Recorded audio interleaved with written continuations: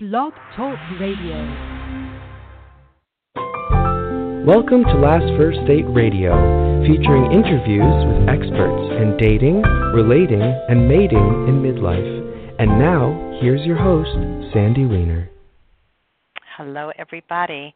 I have to say that this is my 251st episode, and every time I hear the announcement at the beginning of the show, I smile because it's my son, and we started this show under a different name called Courageous Conversations, and he did it in a very funny accent, and now he did this for me a couple of years ago when I rebranded to Last First Date Radio, and he's a sweet boy, so I just am smiling.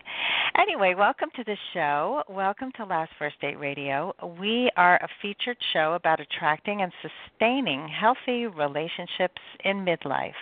Every week I bring you in-depth interviews with top experts and cutting-edge authors in the field of dating and relationships. And today I'm so excited to be speaking with relationship health coach and intuitive guide, Teresa Vargo. We're going to talk about how to get clarity about your ideal partner by looking at archetypal roles. This is going to be very, very interesting and very helpful for all of you who really want to know how to attract in the right partner.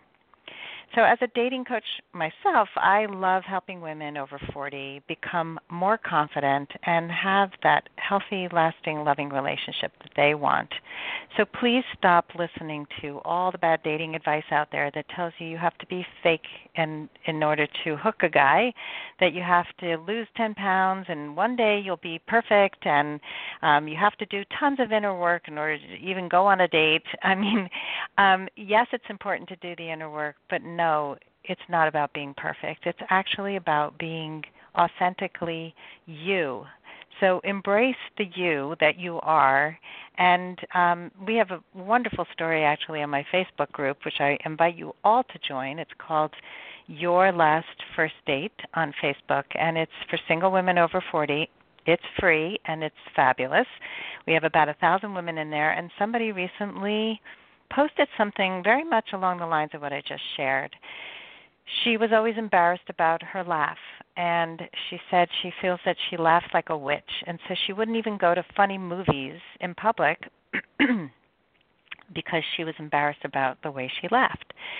She was out with friends, they were having dinner together, and she was just letting loose, having fun, laughing hysterically, and there was a man nearby who loved her laugh. They connected. They're in this amazing relationship now. He keeps telling her how lucky he is to have found her. And so what I love about this story is that she let it rip. She let her freak flag fly. Like, just embrace all the parts of you, and you'll find the person who thinks that those so-called flaws that you think are holding you back from love are actually the secret to finding the one that you want. So let's talk about being a woman of value, because that's really what I stand for, is helping women value themselves. And every week I share a tip on how to be a woman of value. This week's tip is lean back. Create the space for a man to show up in your life. And I was on a date last night with a guy, and he's like, wow, these women, they just don't let us be men. They don't let us know that they even want us in their lives. So please make it clear when you're on a date that you actually want a man in your life, that, it's not a needy thing. It's that, having relationships is part of one of our basic core needs. And so if a man doesn't feel needed, he's going to feel emasculated, and he's going to walk away. So even if your life is amazing, which I know it is, make the space for a man to show up. Let him carry your bag. Let him open the door. Let him pay for your meal. Let him feel like a guy. All right, I'm probably going to get people who hate me for that statement, but that's okay. I really believe in it. So again, please join my private Facebook group, Your Last First Date, and if you would like a guide on the top 10 reasons why men pull away or disappear and how you can finally turn that around and find epic love, go to my website, lastfirstdate.com, and sign up for my free guide. And now for our lovely guest today, Teresa Vargo. She is the founder and creator of The Art of Intimacy. She's a relationship health coach, an intuitive guide, and a spiritual advisor. She spent many years behind the camera photographing weddings and families that led her to the path of intimacy and sexuality and relationship health. A life of healing her own pain has left no stone unturned when it comes to emotional health and happiness. Welcome to the show, Teresa. Hi, good morning, Sandy. I have a big smile, too. When you started your show off, you were saying I had a big smile. It's so lovely to be here with you and your listeners. Thank you for having me. Well, thank you, and thank you for changing your schedule because we had a little schedule issue, and no Teresa worries. was supposed to be my guest next week, but I'll be on a plane traveling in the air when I'm supposed to be taping the show, so she was kind enough to change your schedule. Fine. So thank Perfect you. timing. Yeah. Oh, I look forward to good. Today. Yeah. Thank you. So first, let's start with what I just ended with, which is about healing your own pain. So can you share your story with us about the pain that you had that led you to this work? Yes, of course. It's important that we heal our own pain and our own trauma in our bodies because like water attracts the same level, we're going to attract vibration to vibration. I work a lot with energies, and when I coach people, I watch what they're holding on to. And at some point, we have to make an acknowledgement of our pain so we can heal it. And how we heal it is we have to go in and we have to feel things. And sometimes we have to feel things deeply and learn to mourn or grieve our trauma. It gets embedded into our body and our cellular structure. So that's the first place I would suggest that you do is like, what are you holding on to? What are the stories you've been telling yourself about yourself? And then once we start healing some of that pain, we can actually start reframing some of the old stories that got implanted. Mm-hmm. One of the ways that I started out, as a really young woman, I married a man who was chronically ill, and we ended up having 2 children together, and then he passed away shortly after that. So there wasn't a lot of room for intimacy. It was really more about being a caretaker and a mother, and nurturing him through sickness. And so I had never had a chance to really explore my own values around my intimacy, my sexuality. Because as an empath and as a nurturer, it was easy for me to choose people who needed caretaking, which is great to be a caretaker, but that's not a good formula for success in a relationship. We don't want to become someone's caretaker when it comes to intimacy, connection, and especially our sexuality.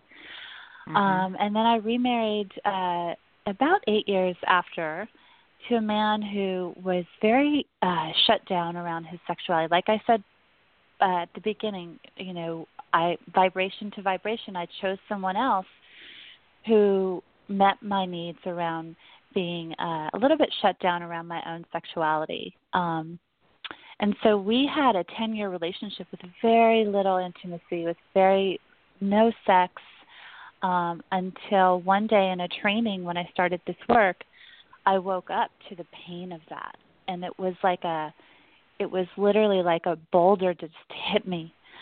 And I couldn't ignore it anymore. I had to go in and dive in and deal with my own residence of pain. And so the journey began, and it's been about 8 years. And I dove deep into my own pain so I could shift and attract what I want now and who I am now. That's beautiful. Yeah. Thank you. And I think, you mentioned a few things that I think are really important for people to hear. First, that if you don't name it and look at it and do the work, you're going to keep repeating it. And, people say the statistics for second marriages are so, that the divorce rates are so high. and they make the wrong conclusion. They say, well, then you shouldn't get married again. And I say, no, you should do the work and don't keep marrying the same person with a different face. And I think if everybody did this work, the stats would change.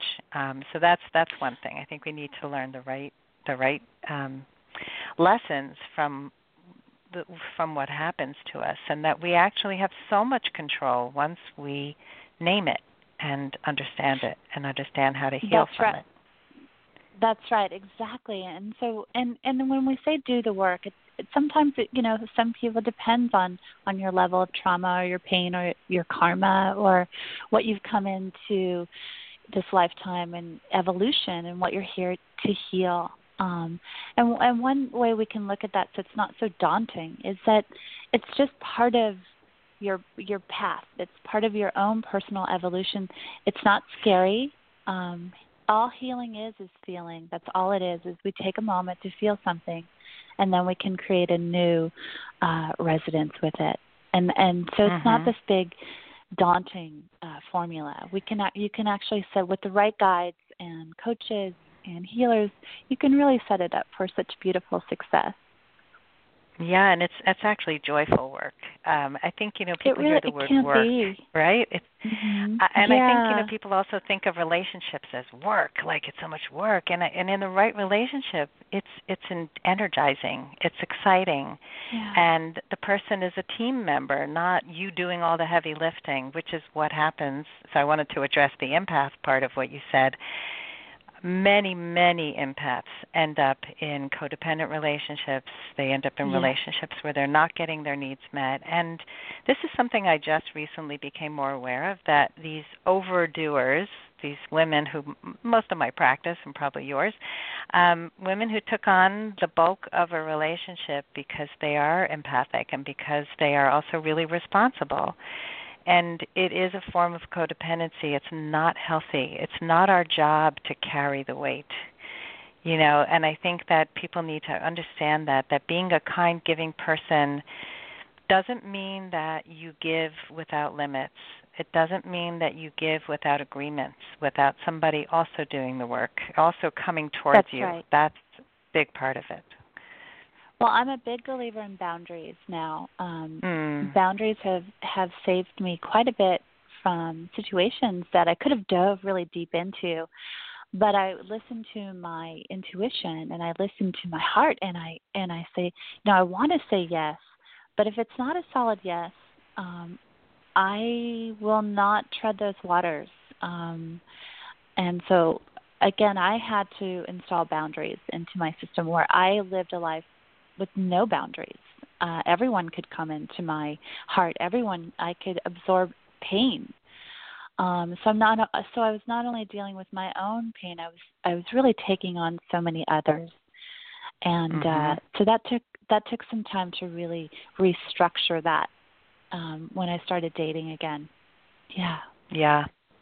Totally hear you on that. Boundaries are my jam. I know. I love boundaries. I'm co-creating a program on boundaries that I can't wait to release, because we need boundaries. This has been like my biggest area of growth also since my divorce.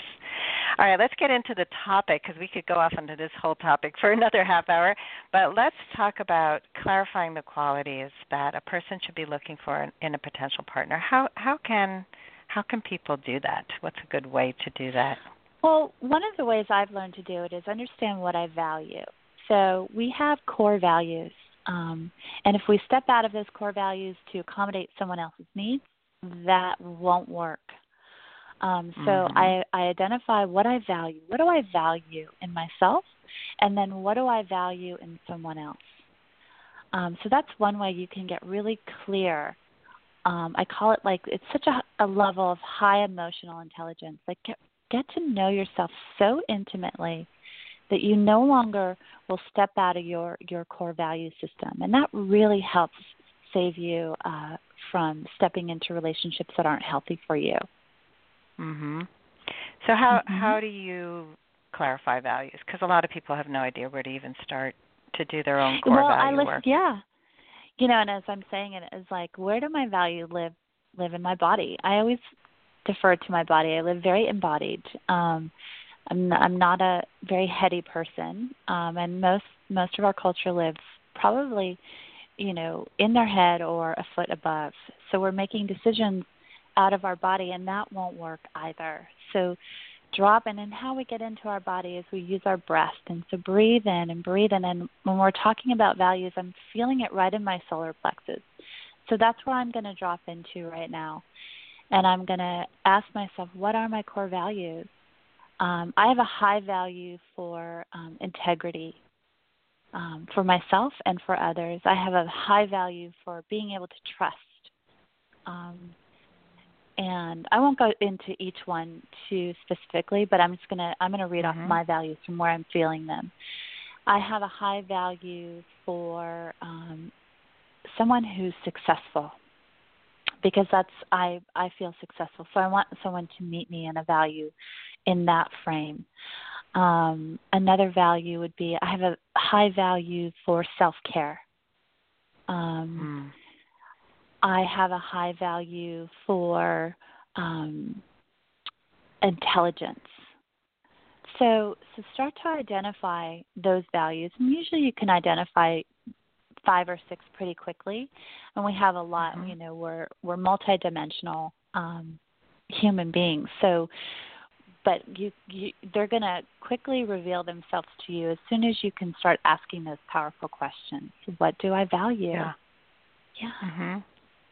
I like that. And then I think it's easier to see them in others, and those are usually present in yourself as well. I mean, that's right. Hopefully what you're seeking is something you are. I really believe that we need to be the love we wish to find in the world. So if you want somebody who's intelligent, make sure you're growing your brain and you're doing things that excite your intelligence. And but yeah, that's a great exercise to do with the breaths. So let's talk about archetypal roles. Moment. Okay. I want to ask you, what do you give me 2 of your values, Sandy? What do you value? I value, so when you said success, it was not something I had ever named, but last night I was on a date with somebody who is extremely self-motivated, and I am too, and it's a really strong value of mine to really push yourself to grow past any kind of challenges, and I think also really growing from challenges, like growing from crisis.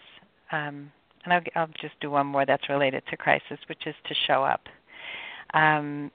Really to show up for people at the right times when somebody needs you, that you have that priority, that you're there. You're not making excuses, but you totally show up. Right. Yeah, and I think what you refine your values as you go too. Like in our coaching program, we had something called value strings, which was we would list our core values, and then we would list all the words associated with that value. So that was the string. So creativity might be a value for someone, but that might be musically related for somebody, and it might be artistic or writing, or it could be something completely different. So what it is to us is also really important. That's right. Yeah, it can only come from us. We can't project our values onto someone else. And that's where relationships start to fall apart, is when we start to project our values onto someone else who doesn't have, that's not their reality. So so we can name it, and then we can move on with grace if that person's not serving our needs.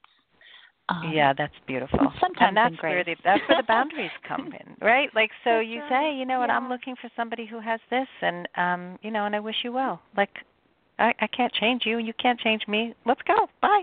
It's like so easy when you figure that part out.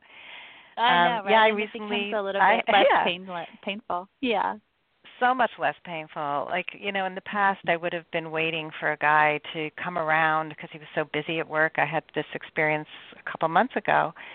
Really great guy, but wasn't making time for a relationship. And and he was forgetting that he made plans with me, and that's not going to work for me. And I let him know, and he apologized profusely, and I said, I forgive you, but I really can't be in relationship with you because I'm looking for somebody who prioritizes relationship over work. At this time, it seems like your work is your priority. Good luck. Bye-bye. That's right. And more importantly, you don't need to be in a relationship with that behavior. And that way it takes the pressure off that person and not, we don't want to shame the other person for their behavior. They're doing what they do. And it's up to us to either dance with that or not. So I've let people off the hook. That's who you are. That's great. But I'm looking for something a little bit different. Yeah. Mm-hmm. And that's not painful if somebody can really hear you, because you're not trying to change the other person. This is a message I give my children all the time. My younger daughter is always so frustrated that this person just did this horrible thing, and my professor is just such a jerk. And I always point back to, what can you do? Like, this part's not in your control. What is? You know, it's always good to look at, like, yeah. Well, the moment I go into that victim or martyr role, I have to I identify it like, wow, I'm running victim energy right now. What's my role? What did I just participate in that I feel victimized? Well, I participated into saying yes to something that didn't align with my values. So now, and we all run victim and martyr energy. It's not like we're victim or martyrs. We have access to all the different energies in the field that we can run at any given moment, and that kind of leads into the archetypal roles. So let's talk about that. And I love what Great. you said about the victim martyr thing, because many of us have been stuck there, and when you evolve, you can still slip back. And so it's like taking that breath and moment to say, okay, what's happening here, and how can I get back into my strength and my inner power? So let's talk about archetypal roles, and what roles do they play in dating, and how can they help with the dating process? Yeah, oh my God, it's my favorite one. I love dating from my archetypal roles, especially when I was learning about my sexuality. I would say, okay, I'm not looking for my partner, but I'm going to date from a place of getting to know myself sexually. So I would invite in an archetypal role of a playmate, or the archetypal role of a goddess. And I would attract from that. And I would play in that knowing exactly where I'm at. So it wasn't confusing for whoever I was playing with. I would simply say, I do this too. I'm probably a little bit more advanced person to date because I'm very open and very transparent. So a lot of guys don't know what to do with that. But I date guys who have a little bit of an idea.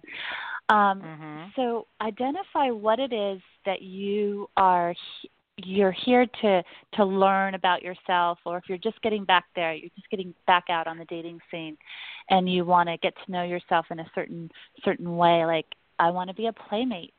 I want to date from a place of a caregiver, whatever it is for you. Identify her and date from that place. And then you're always in your power. You can stand in your power and really own that gift of getting to know yourself more intimately in that role. And how that plays out in some of our healing is that we get a chance to play with our archetypal roles, whatever it is, and I'll keep it rated PG. So that we can actually heal. It's actually a great healing tool, because if I don't know about you, Sandy, but I have always run a lot of sexual energy. Even it's just who I am because I live so embodied. I run a lot of life force energy in my body, and how that got portrayed even in my family of origins was you're promiscuous, you're a slut, you're you're not safe. And how that created so much shame for me growing up. I wasn't allowed to be who I wanted to be. And that was a big part of my healing when I got to dive in and go, I'm not a slut. I just run a lot of juicy energy, and I don't want anybody labeling me anymore. I shouldn't be shamed for having this amazing life force energy in my body. And then once I was able to heal some of that, I can now manage the energy levels that I ran in my body. So if I was going to play in an archetypal role of desire, I would know how to raise that energy from that place. So that way it was a little bit more, in a way, almost contained. Like it gave it an intelligence that I could navigate through the world and relationships in a much more safer way for me, and not have to worry about making someone else feel safe. Does that make sense? Absolutely. I love that because you went into these relationships that were a response to the labels, suppressing sexual energy. That's probably right. Because you thought that was the right thing to do, right? That was safer because that's what people expected of you. And it was all that shaming, like what they slut shaming, all that stuff that people label others. They want to keep them in a box. And I was, and just oops, go ahead. Sorry about that. No, just continue. I want to hear well, I what was going to say, and my sexuality got so suppressed. I had so much shame to heal. It was years of really peeling back so many layers until I found her. And I was like, and now I can protect her and hold her, and no one's allowed to shame you for who you are. And when you embrace you, like I talked about at the beginning of the show with the woman who said her laughter was like a witch, finding the guy who loves a witch laughter or whatever. It's probably not even what's a witch laughter. That's what somebody else named it. But it's I'm actually in a contest right now for Toastmasters, a speech contest, and it's called Labeled. And and it's exactly this story. It's all the labels that were placed on me from a very young age. I remember at 8 I was called shy, and it was really, I was afraid to speak up because I was shamed for having an accent. I was from Atlanta and I moved to New Jersey, and people would make fun of me when I read out loud, and so I just got quiet. And that label stayed with me for 40 years. I hid. And this whole process is like freeing the labels and saying, you know what, thank you for keeping me safe, and I don't need you anymore. Goodbye. And I always tell people, keep your label maker to yourself. And it's funny because, in a funny metaphor, my ex-husband had 3 label makers. He labeled everything, and I was like, and then when I woke up to how he was labeling me, I was like, oh my God, get that label maker away from me. You mean like a physical, like the ones that they used to type out? He had 3 physical label makers. That's hysterical. But this is so important. So I just want to, because we're running out of time, and this is such a juicy conversation. I really love talking to you. So the ones that you had shared with me earlier are some of the ones here that I have are lover, playmate, friend, boyfriend, partner, life partner, goddess. Do you want to add anything to that list?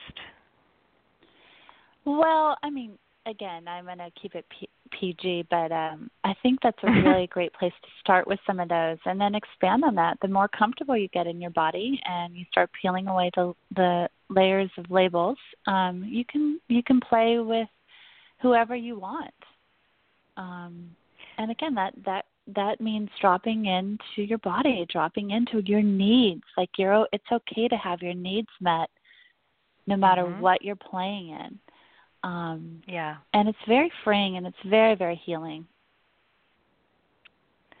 Yeah, I think that, when you embrace all of you and your needs and know that your needs are not needy, but they're needs, they're part of how you operate, then you just live from a much more joyous place. And go ahead. No, that's right. And not only joyous, but you get to live in your light. You get to live in your light, your soul's purpose. You get to walk this beautiful earth in grace and in pure residence of who you are, who you have always been meant to be. without all the disguises or the masks. You get to really just be who you want to be, and I think that's the work. And again, and when I got a taste of that freedom, I don't allow anyone to put me back in a place or a feeling of feeling suffocated that I can't be whoever I want to be. I love this. This is such a great conversation. And actually the light is that's exactly the metaphor I use throughout my speech, is that my inner spark started to diminish from a very young age, and I had to bring the light back by reconnecting to the spirit of that confident little girl who she was before the layers, before the labels.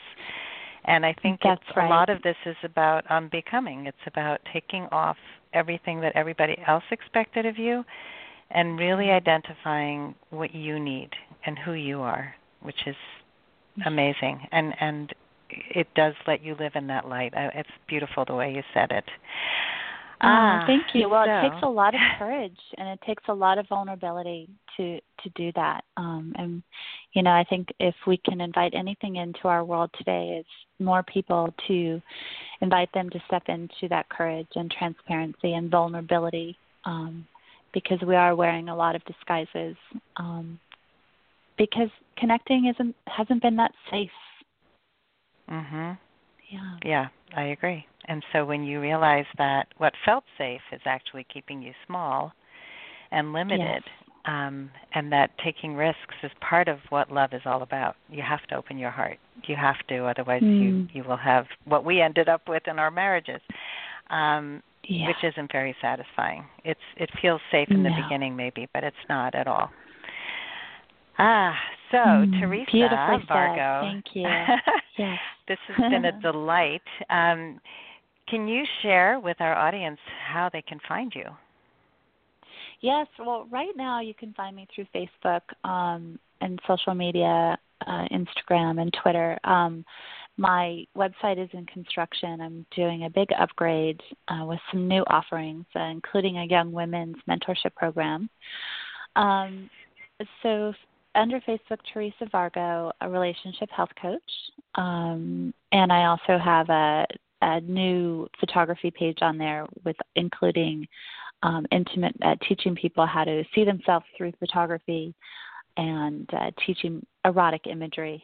So that's a new offering as well. Cool.